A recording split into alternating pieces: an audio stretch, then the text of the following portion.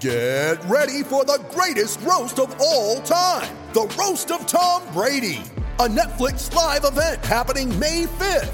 Hosted by Kevin Hart, the 7-time world champion gets his cleats held to the fire by famous friends and frenemies on an unforgettable night where everything is fair game. Tune in on May 5th at 5 p.m. Pacific time for the Roast of Tom Brady, live only on Netflix.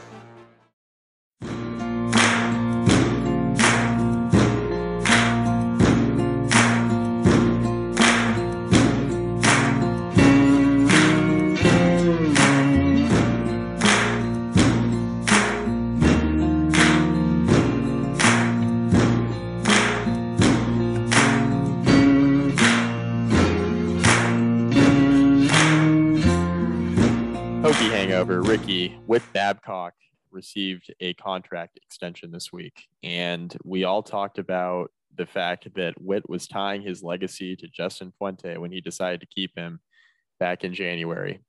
No more. Yeah, that's a hell of a way to start the pod. So I wrote about Whit's extension, and I tried to be as balanced as possible about it because I do think there are positives and negatives to it. If you look at Whit's handling of the non-football programs, it's been pretty solid.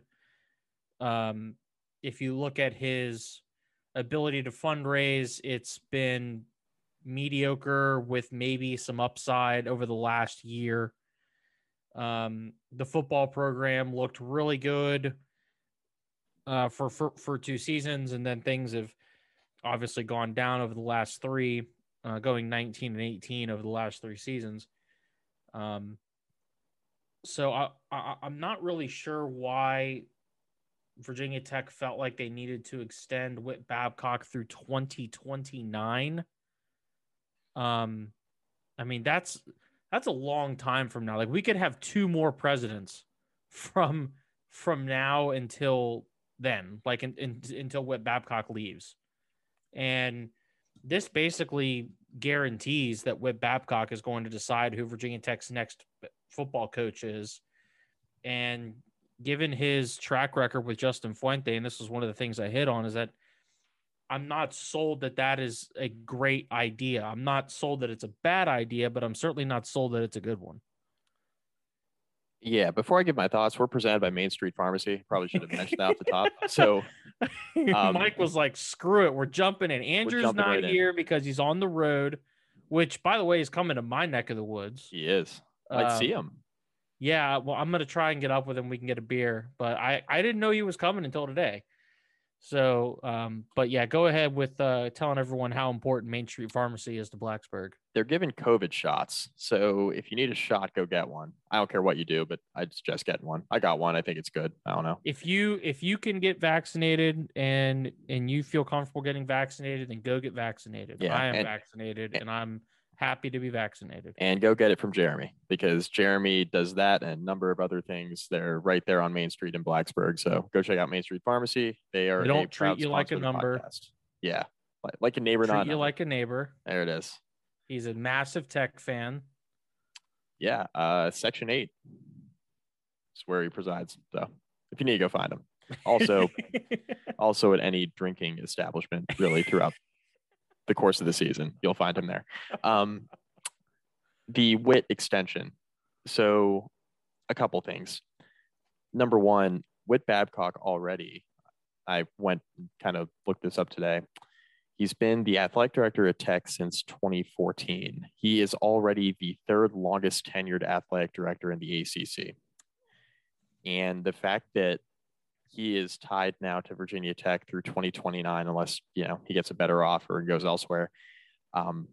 There's a decent chance he will be the longest tenured athletic director by the time that rolls around, because the ACC seems to churn through those athletic directors.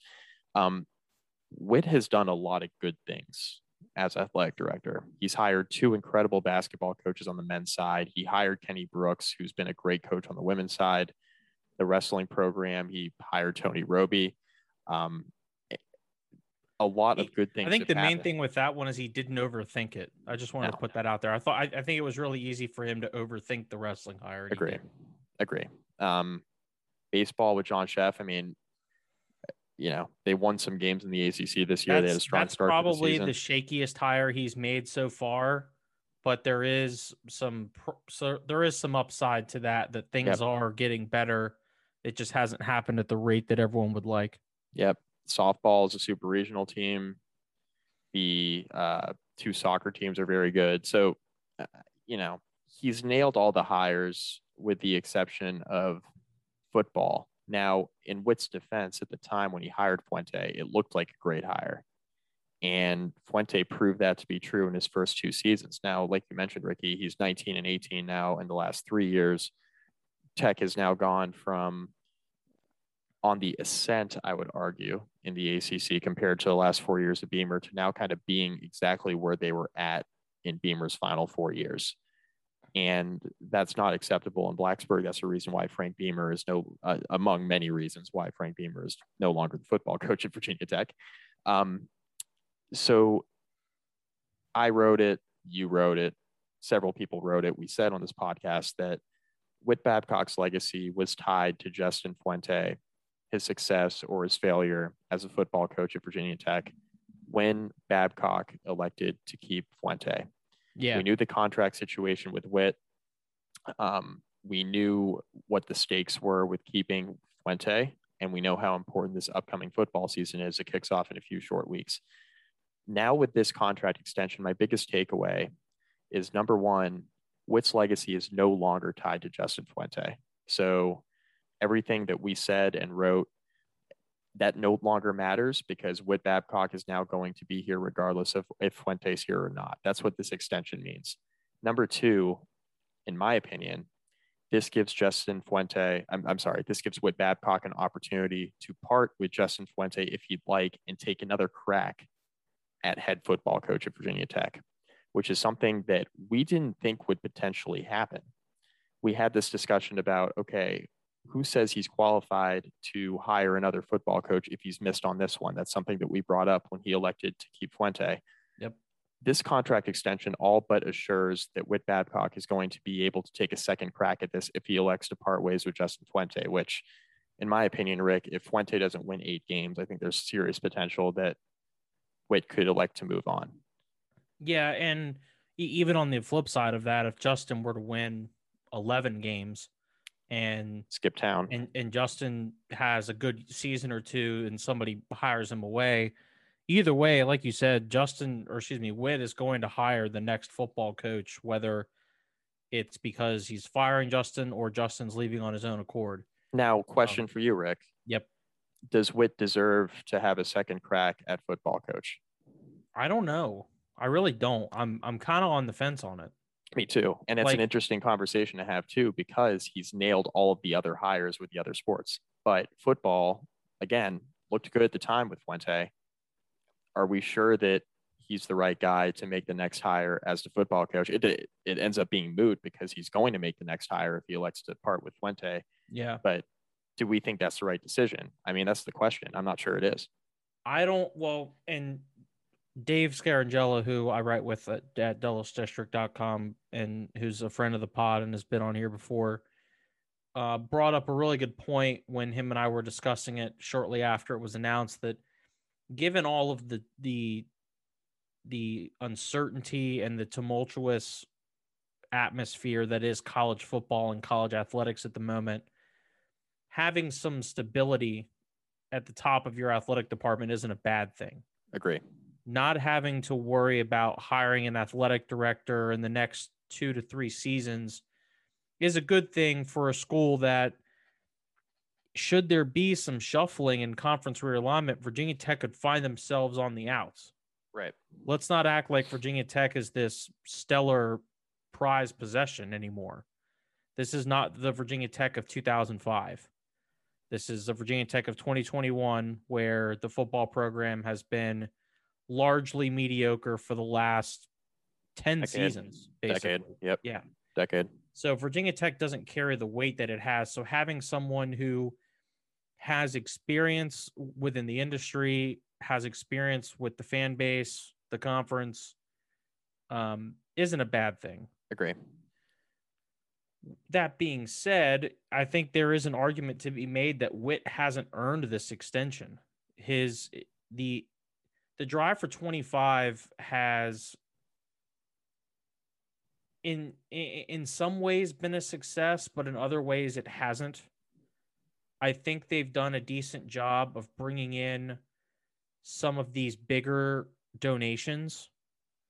But in terms of getting enough people to donate to the program to sustain a growing athletics department and shoring up their relations with the longtime donors, I don't think that Witt has necessarily hit the mark on that one.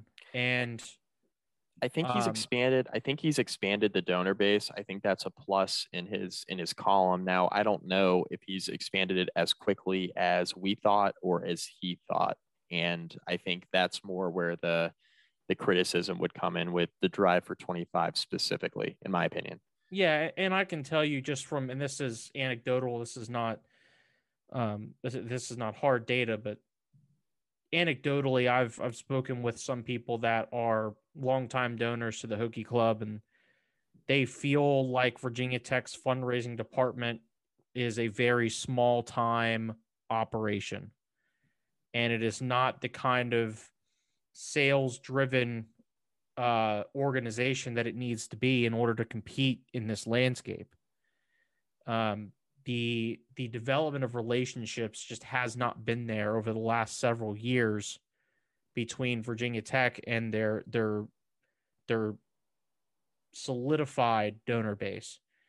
Witt has not really improved those relations, at least from what I can tell. I could be wrong. It's probably dependent on a case-by-case basis. But I think his press conference or I guess it would be this past winter, that he decided to keep Justin, I feel like it was a bit tone deaf. And we talked about this at the time about how Witt did not commit to any concrete changes with the football program that would try to make things better. And instead he was just pretty content with running it back.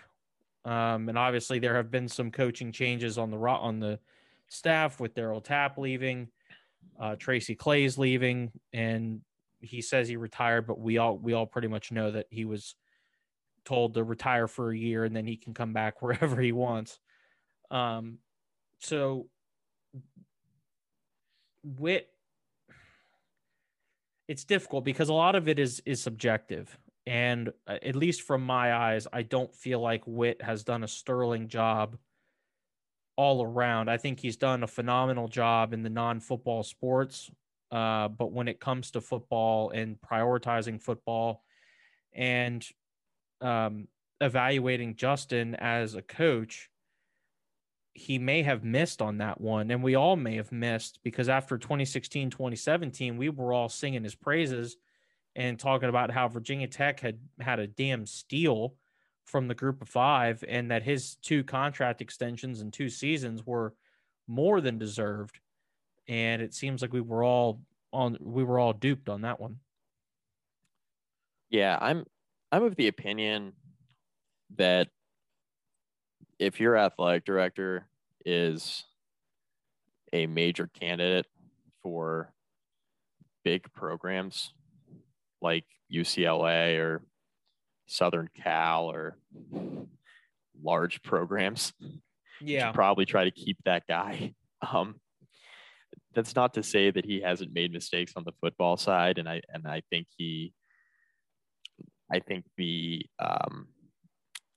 if you wanted to keep Fuente, that's one thing. The way that press conference was handled was poor. I mean, the one line that stood out to me was him saying, "I don't know if this is the right decision or not." That was so bad. Now, it's important to keep in mind with that too, that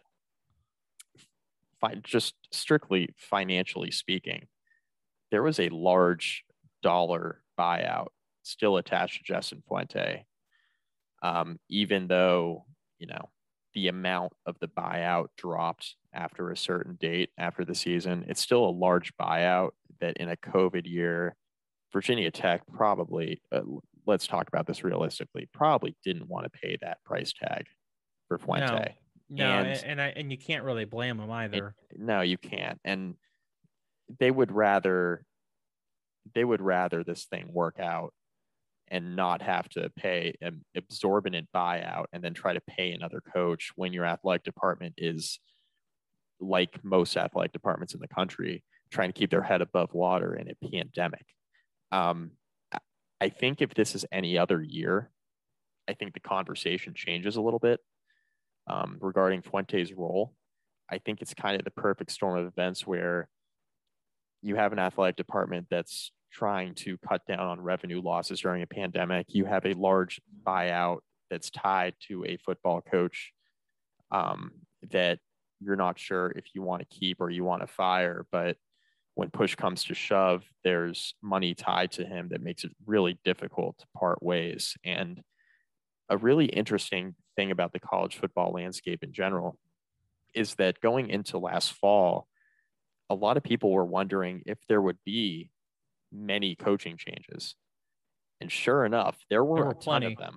There were plenty. There were plenty. And there were some big buyouts that were paid given all the circumstances. The one that stands out to me is Gus Malzahn. Not only did they pay an exorbitant buyout, but they fired him in the middle of the year or towards the end of the year.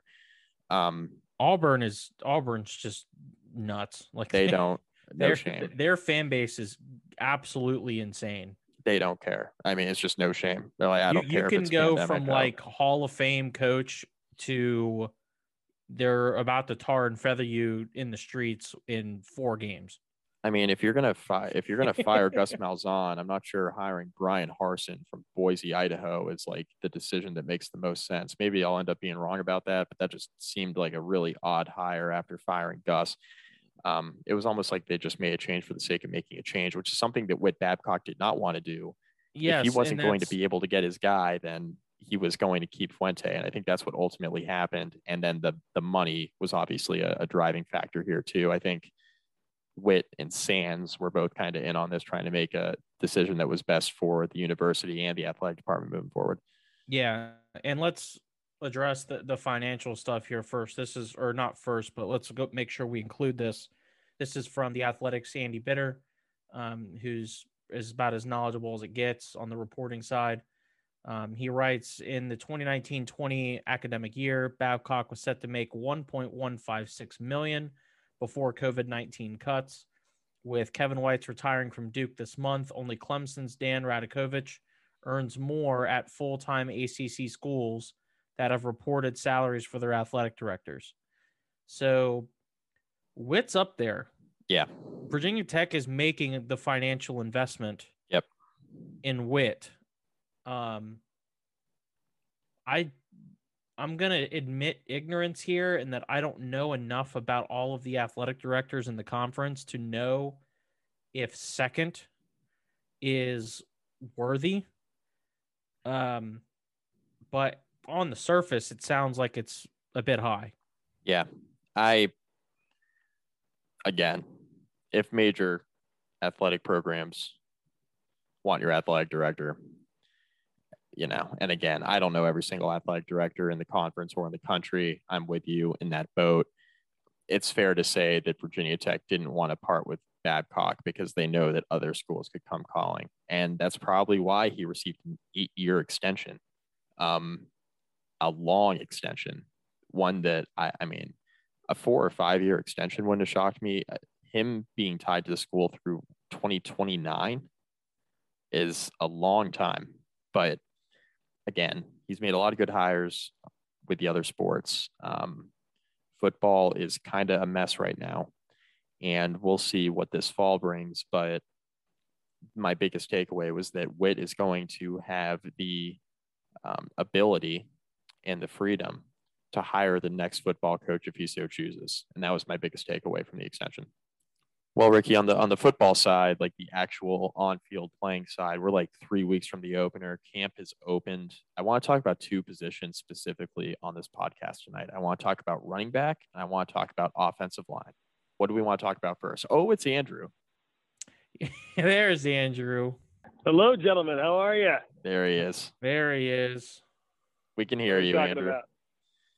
We were about to hit on a couple position groups, but if you want to give a condensed take on Whit Babcock's extension, you can do that. Yeah, I mean, overall, when it comes to Whit Babcock's extension, it really is reflective of the university's overall mission when it comes to athletics. I mean, I'm sure you guys have covered the bases, but which coaches in the non-revenue sports have thrived and have Virginia Tech's standing as an athletic department overall has certainly thrived. But it kind of brings me back to Mike's point earlier this year, how Whit Babcock has tied himself to Justin Fuente. And he's certainly a great statesman for the athletic department. He's well respected nationally. But ultimately, if football is the financial driver, his overall success is going to be judged based on the football program's performance. Well, it's funny. It's funny you mentioned that.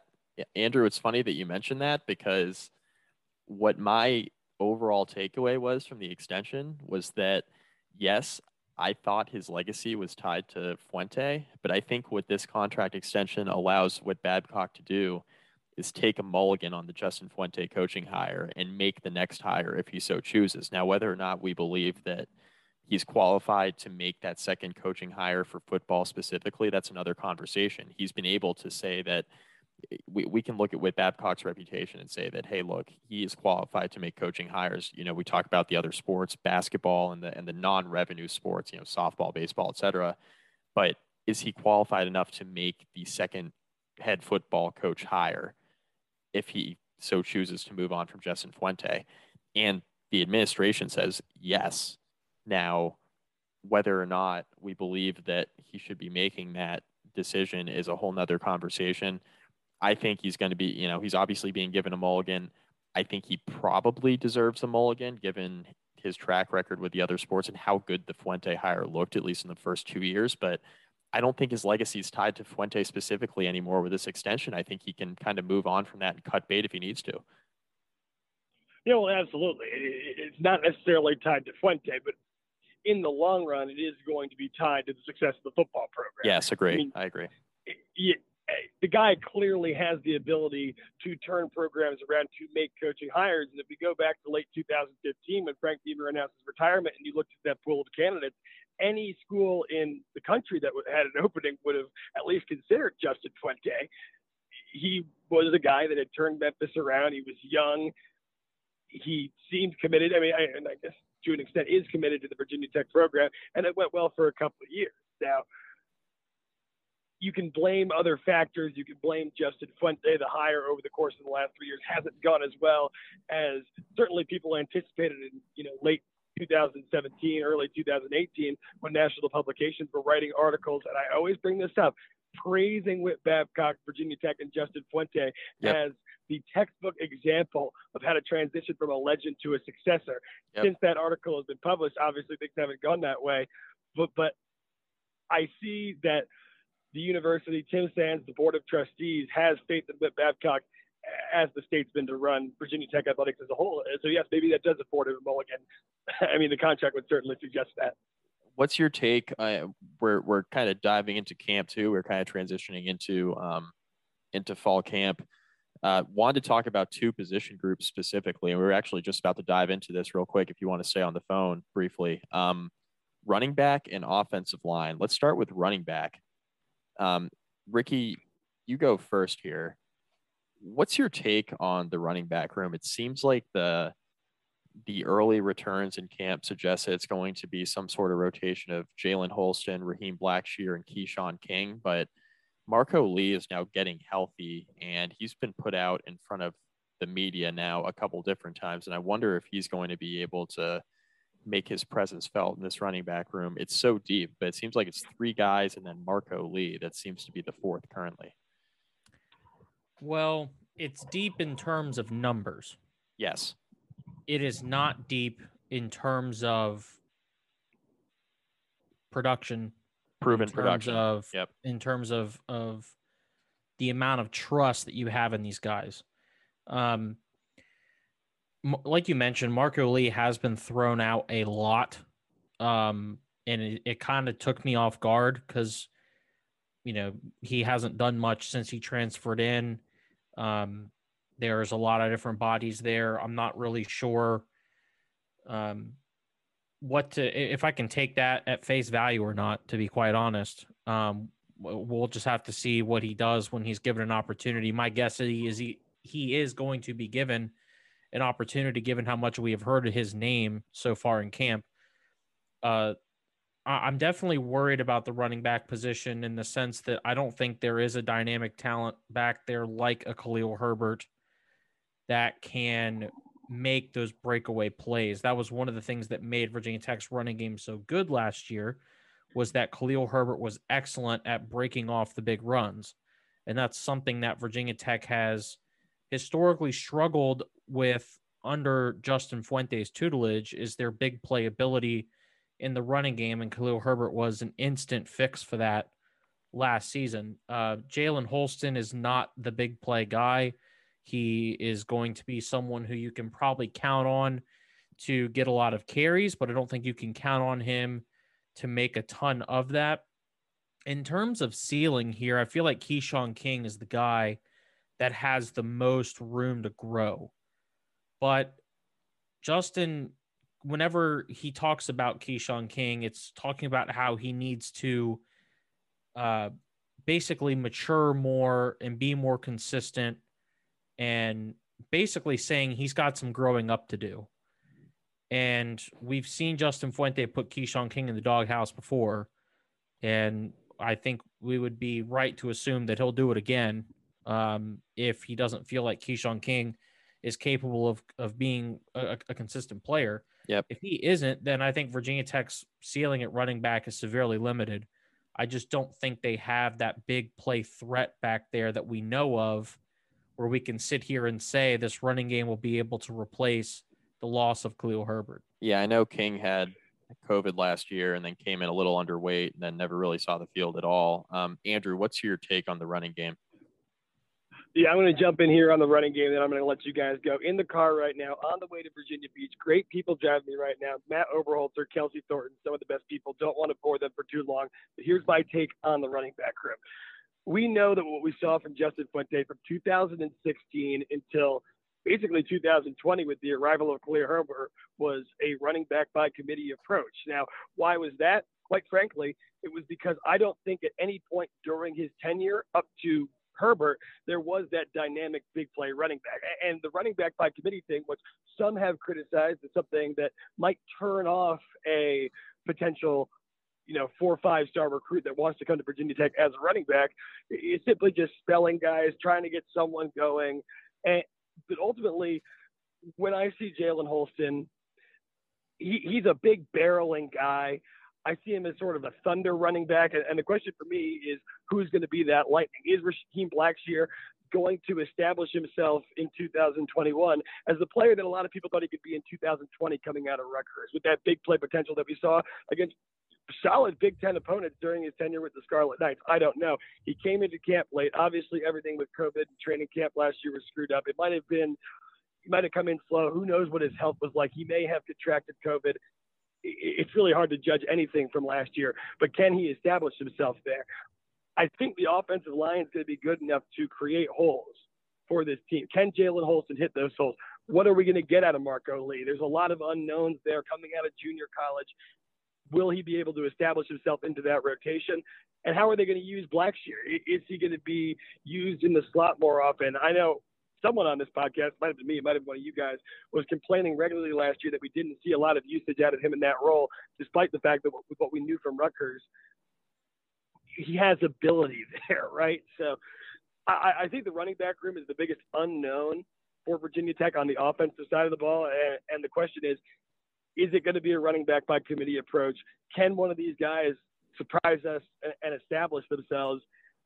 These are questions that I don't think are going to get answered even week 1 through week 3. It might take half a season to really get a rhythm with how these backs are going to be used. But gentlemen, enjoy your night.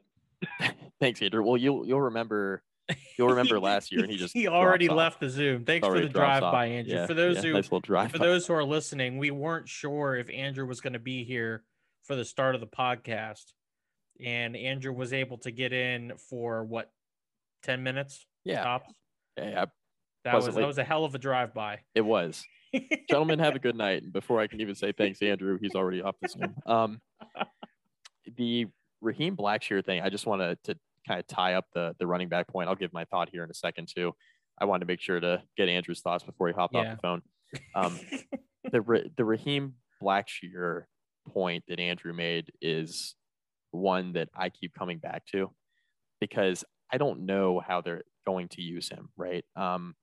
What I do like is that, at media day, Raheem Blackshear said he's up to 200 pounds, and he's still got his speed and his elusiveness, and the staff still feels really, really good about him. And you'll remember last year, Rick, going into the season, they were hyping up Raheem Blackshear, and we weren't hearing much about Khalil Herbert at all. Oh my God, they just wouldn't shut up about it. It was right. Raheem Blackshear is going to do this, that, and the other. And point being, they never ingratiated him into the offense properly. Right, and he pulled. I know he pulled a hamstring about midway through the year, and I do wonder if that was bothering him earlier on than they were kind of leading us to believe. But the one thing I want to mention here is that, to Andrew's point about we may not know the answer in weeks 1 through 3, I think that has credence when you consider how last offseason was handled. All we heard about was Raheem Blackshear, and then Khalil Herbert comes out of nowhere and runs for like 1,600 yards or whatever it was. We weren't expecting him to be that guy, and all of a sudden he becomes one of Virginia Tech's most prolific running backs in the last 3 decades.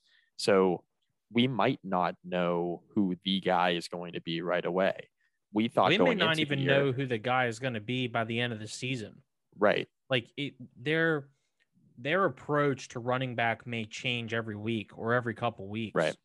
Right. And who knows if someone like Taj Gary can finally find a way to impact the program after the injuries that he's had to deal with. Right. Or if any of these freshmen are going to be able to do anything. Chance Black, Kendry Christian. I love Kendry Christian's frame. I mean, he comes into a program, he's like 6'2", 215 or whatever it is. I mean, he's got the body already. Now, can he pick up the playbook, and how will he be used? If he's going to end up being a Jalen Holston type running back, they'll probably try to hold him back a little bit and redshirt him a little bit if he's going to be a similar type of back that's already going to get significant playing time. But, Chance Black is interesting because I think Chance Black, he's played a little bit of receiver, a little bit of running back. He's played kick return at the high school level. Does he turn into the next Raheem Blackshear, for example? Like, that's what I'm interested in seeing. Is he going to be a guy you line up all over the field? So there's a lot of guys in the running back room, and I'm just really curious to see how they're used. I think Marco Lee is going to have a role because, like you mentioned, Ricky, I don't think they put somebody out in front of the media like they have unless he's going to have a role. I would love to see Keyshawn King get more carries if he's put his weight back on and he's at a healthy playing weight. For King, he's not that big of a guy, but I think if he's around 180, 185, you feel okay about it. I don't think he was anywhere close to that a year ago, which is why he didn't play. And he's not someone that you want or that you need to give 15 plus carries a game to. Right.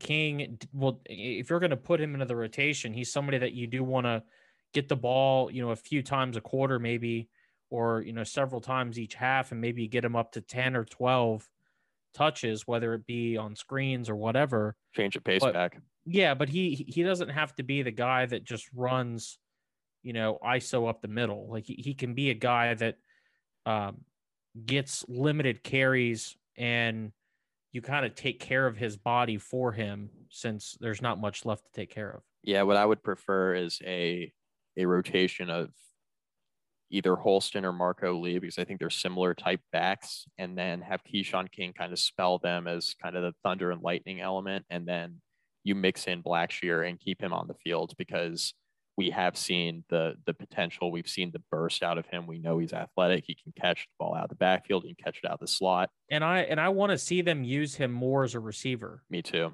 And he needs to be a receiver from the slot position. He needs to be a receiver from the running back position. But they need to get creative and how they get him the football. And that's something that at times we've seen this offensive staff have success with in terms of finding creative ways to get their players the football, like, the throwback screens to James Mitchell or Dalton Keene, or the jet sweeps with James Mitchell or Trey Turner. And at other times we haven't seen that creativity. It's kind of hit or miss. Right. And we need to see more of it with someone like Raheem Blackshear, who really is the kind of person you just want to get in space and let him use his athleticism. I agree. And I don't want to dive too deep on receivers because I think we can do an entire podcast on it, because I think it has potential to be one of the deepest and most talented groups on the roster. I don't want to go too deep into it, but what I will say is Blackshear needs to have a role in the slot. And that's my personal opinion on that. No, he does. And so let's transition now to the offensive line, Rick. In camp so far, at least through the first week, what it's looked like is Luke Tenuta at left tackle, Lecitus Smith at left guard, Brock Hoffman at center. Not too big of a surprise there. Silas Janzi at right guard, and then Terrell Smith, 7th-year Terrell Smith at right tackle, has been the alignment early. Johnny Jordan, the transfer from Maryland, is working behind Brock Hoffman as a second-team center, but he's also been working at right guard as well, mixing in with Silas Janzi with the first team, which brings me to my first point, Ricky, and my first question for you. What do you believe the alignment will be on the offensive line in the opener? Number one, and number two, I guess it can be 1A and 1B. Will it include both Brock Hoffman and Johnny Jordan in the opener? I do believe that both Hoffman and Johnny Jordan will be in the starting lineup. Vance Weiss has repeatedly found ways to put at least what he sees as his best 5 linemen on the field. Yep. And he's known for forcing his linemen to play different positions in practice in order so that they can rotate more easily.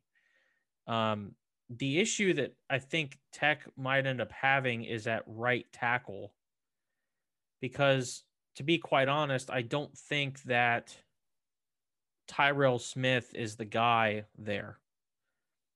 You mentioned he's in his 7th season now at Tech, and he hasn't been able to nail down playing time consistently throughout his career. And I think that that's for a reason, is that Tyrell is the kind of guy that you absolutely want in your locker room. You want him on the practice field because the players respect the hell out of him and he holds people accountable. But he's not the kind of guy that gives you a ton of impact on game days. I think Virginia Tech is probably putting him at right tackle because he is a known quantity, because he is someone who the players can look up to and try to follow. I mean, he was a captain for a reason. Tech obviously has faith in him to be a leader of men, and I think that's why he's been at right tackle. So your offensive line is going to look like Tenuta at left tackle, Lecitus Smith at left guard, Hoffman and Johnny Jordan either at center or right guard. I'm assuming Hoffman will stay at center, since you mentioned that Johnny Jordan has been working at right guard as well. Jordan at that right guard spot. And then right tackle is either going to be, I guess, Tyrell Smith is a possibility. I think Parker Clements is someone that has been mentioned as a possibility. I don't think it's likely, given that he's a true freshman. And Virginia Tech generally hasn't played true freshmen, although Christian Darrisaw was that guy. But this is kind of the issue with Virginia Tech's depth on the offensive line, is that when they lose all those guys like Walker Culver and Doug Nestor and Brian Hudson, outside of, their top 3 or 4 players, they don't have a lot of depth ready to go behind them. Everyone is a true freshman or a redshirt freshman. And that could rear its ugly head at right tackle. I'm going to float something here. It's something I've been thinking about. I don't know what your thoughts on this are, so I'm just going to throw this out there into the wind and see if it sticks. Brock Hoffman is going to play tackle at some point this season, and it won't be because of an injury.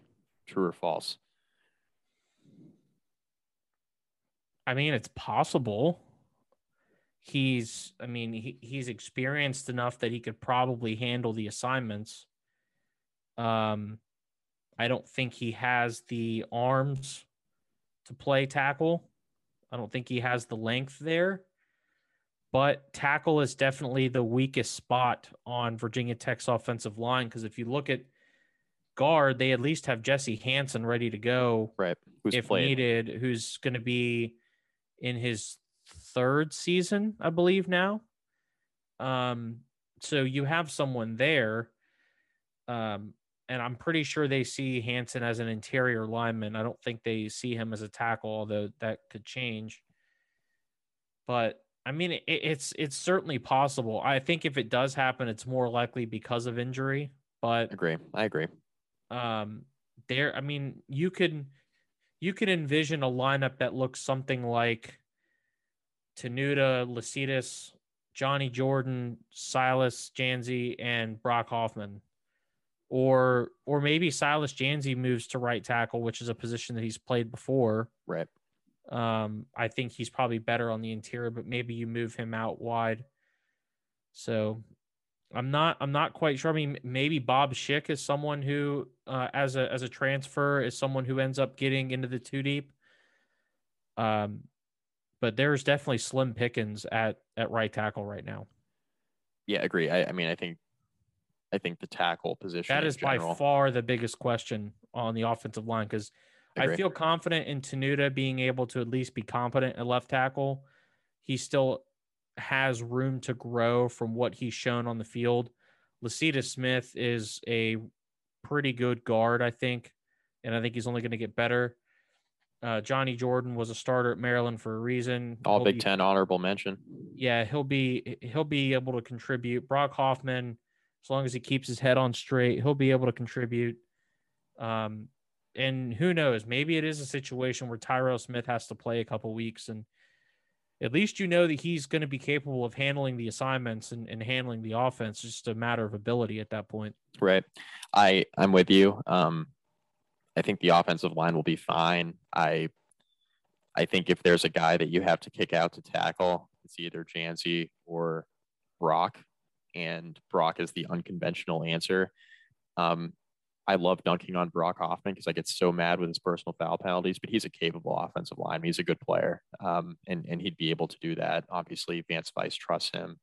The coaching staff trusts him to, be versatile. And they've mentioned, at the media day that they're going to need Brock to be ready to kind of play anywhere on the offensive line because of the depth issues that have now presented themselves. That the one thing that was interesting to me is Brad Cornelsen and Vance Weiss have both said at various points this offseason, this summer in particular, that they feel much better about the depth of the offensive line now than they did in the spring, which is good because they were both pretty open in the spring that they were concerned about the depth of the offensive line. The fact that they said that, the linemen have made strides and they feel better about their depth at each spot now, I think is pretty telling. And normally I'd say, oh yeah, that's coach speak. They just don't want to tip their hand. Normally I'd agree with that, but they were pretty open with the fact that they were concerned about the spring and the fact that they've come out this summer and said, we feel a bit better about where things are at the offensive line is encouraging. Now, tackle is an issue. I think if there are injuries up front, there are going to be issues. That's not quite as much of a match waiting to be lit as quarterback. Right. It's right there though. But one or two injuries on the offensive line would definitely derail things. And the other thing too, that we haven't really mentioned is, at least this is how I feel, I'm pretty confident in Vance Weiss being able to put together a competent unit. Me too. I think he's probably either the best or the second best assistant on the staff. Mm-hmm. And he's probably fighting with Bill Tierlink for that. And I would probably give Weiss the edge. Mm-hmm. He's been there longer too. And given the developmental work that he has done has been pretty phenomenal. I understand he kind of missed on some of those bigger offensive linemen that he signed in terms of Culver and Nestor and Hudson, But to get Christian Darrisaw to where he was, to where he is now, to get Lacita Smith, who was a tight end in college. He was originally a tight end in high school, originally a tight end at Tech when he first signed, to get him to be a more than competent left guard. I think that Vice is definitely capable of developing guys into competent players. And I think we've seen that he's able to get his line at least to a point where they cannot be something that causes the chain to break. Yeah, I would say the positions that most concern me in terms of depth are quarterback, obviously, number one. Number two would be offensive line, and third would be linebacker. But I put linebacker third on the list because even if, Barno gets hurt or Dax Hollifield gets hurt, Virginia Tech has so many different options in the secondary in particular that they could kind of move and shake guys. I'm not really worried about linebacker, and we can talk about that in another pod. Yeah, but I sure. think that they've got some guys there that I'm not too worried about the depth of, and they only play two at one time. Right, exactly. They only play two linebackers at once. They go with 5 DBs. I mean, that's less of a concern. It's more of a proven talent and production thing, which is the case at other positions too. We just talked about running back for 15 minutes, talking about how there's a lot of guys, but not a lot of guys who have a lot of been there bodies and done that. Virginia Tech has enough Jags. They don't need any more Jags, and I'm not talking about Jaguars. Just for those who don't know the abbreviation, Jag is just a guy. Yeah. And Virginia Tech does not need any more just a guys. I think this team has plenty of starting talent on it. That's not the concern. The concern is that if you have one or two injuries, this thing could be like bottom out central. Like, and the difference between it's funny you mentioned that, Mike, because before we started recording, you admitted to me that you were in that point in the offseason where you were starting to feel optimistic. Oh, I'm there, baby. I'm there. and we're there. And that doesn't really square with the worried about the depth of the deal. Oh, no. It absolutely does, because this team with the starting talent alone could easily win 8 games. The issue is that we know that guys get hurt, and is 8 something to celebrate compared to where they've been the last 2 out of the last 3 years? Yeah, it is. It is. 2 losing seasons in the last 3 years, winning 8 games is, I don't want to say it's like winning 10, but see, that's the mentality that I don't want us to fall into as a fan base. No. I don't either. I'm just saying that's the difference between Fuente keeping his job and not, is 8 games. He's got to get there. And I think the only way you're able to show that you're past the winning 5 games, a few years ago, and really having to just like schedule Marshall like on a Wednesday to get your 6th win, and then ultimately losing the bowl game you get to, like, the only way to avoid falling into that trap is to put together consistently good recruiting classes, which Virginia Tech has not done, right? But this class right now on paper, with who is verbally committed, looks better. And I think if you're able to get those guys signed on the dotted line on signing day, and then win 8 games, and you're able to say to the next class of recruits, look at all these really nice facilities, then I think you can get things moving back in a good direction. I think that's the only way to do it. I don't think Virginia Tech is in a spot right now, and this is because of the coaching staff and their failings for the last few years. I don't think they're in a spot right now where we can just expect them to win 8, which sucks. And they shouldn't be in that spot, but it's the reality of the situation right now. I think that the talent that we're aware of, that we've seen play consistently, is enough to get them 8 games. Now, if Burmeister ends up being a better quarterback than we think he is, and a running back emerges, and the defense, which wasn't very good last year, by the way, takes a huge step forward with a regular offseason with second-year defensive coordinator Justin Hamilton, then all of a sudden we're looking at this team a little bit differently. But there are a lot of ifs there, Rick. And I don't know what things are going to look like 2 months from now, but I know we'll know a heck of a lot more about this team by mid-October, given the way the schedule lays out. And the fact that Vegas has the over-under for Virginia Tech around 7 or 7.5 tells you everything that you need to know about the state of the football program right now. 8 is not the expectation, right? But I think given where the program is right now, I think that Whit Babcock would be able to go to the donors that be, and he'd be able to sell them on 8 wins with Fuente. Anything less than that, especially with losses to West Virginia and or UVA, Fuente's gone. So I went down a rabbit hole there, but all that to say is I get optimistic around August. Long and short. Start putting it in your calendar. That's right. Every year. Yeah. Mike gets optimistic in August. Yeah. But I agree with you on your point about Vice real quick though. I agree. I mean, yeah, he's earned the benefit of the doubt, even with transfers and guys leaving the program and stuff like that. I think given what he's put together over his time in Blacksburg, I think he's earned the benefit of the doubt to say, hey, look, he's probably going to figure it out.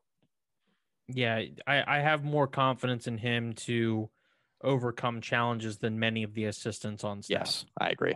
That's where I'm at too. So is it a concerning position from a depth standpoint? Yes. Is it the biggest concern on the roster? No, because Vance Vice is there. And quarterback is the question with this team. And this team has not been able to consistently develop and keep quarterbacks in Blacksburg. And that's been the biggest issue with the Fuente era, in my opinion. You can never have a consistent quarterback, either from guys returning or guys just returning and being good. And I think it's every year. There's somebody new at quarterback. There's no stability at all. Every year. So that's the biggest question going into the year. I mean, we'll be back, Rick, next week. We'll talk about other positions. I'm sure, there's media availability tomorrow. I'm sure we'll have some updates from camp. We'll be able to get a glimpse of how the first week went. The team was off. We're sitting here recording on Wednesday, the 11th. The team was off today. They did not have any practices today. So this media availability on Thursday is to kind of kick off kind of that second fall practice window for another week before they have a day off. So we'll learn a little bit more of kind of how this first week of practice went in totality. I'm sure we'll have some notes coming out of that. We'll be able to talk more about other positions on the roster. Andrew will be back, hopefully. If he doesn't get taken out on a backboard by the lifeguards down here in Sandbridge. Or at the bar by you. I mean, that's the other option. I'll do my best to keep him under control. Yeah. Hopefully we're able to meet up. That'd be fun. Yeah, that would be good. Yeah. Yeah. Keep us posted on that. And I'm sure we'll have some stories if that happens. Absolutely. Rick, before we close out, anything else for the listeners? I know you got to steal my punchline at the end, so go ahead and do that. Rate, review, subscribe. Yep. To the Hokie Hangover. Follow the Hokie Hangover on Twitter. Andrew is doing his radio show every day, obviously, with ESPN Blacksburg. He's doing another podcast with 247 Sports. Mikey is doing writing with SOS. He's getting into podcasting with SOS. He's got the BC podcast. There's probably another 80 different outlets that I'm missing for you. That's mostly it. And then I'm writing it at Dulles District, obviously. So follow the boys. We're getting excited about the season. It's just nice to be able to have football to talk about, and it'll be nice to see fans in the stands, hopefully. And yeah, I don't want to go down that rabbit hole again. And the three of us need to figure out when we're going to go to a game. Yeah, I for sure will be at the opener. Okay. And Notre Dame in October. I may or may not have a press pass this year, so I'll keep you all posted on that. Yeah, keep me posted because I will have one of those. We'll be together. I'll be good. Lit. Yes, I will be attending 2 games as a fan, and then everything else is TBD. But I will be at more games than I won't in one capacity or another. Fair enough. Cool. Yeah, Rick, I mean, you pretty much stole everything I was going to say, so we'll talk next week. Later, bro.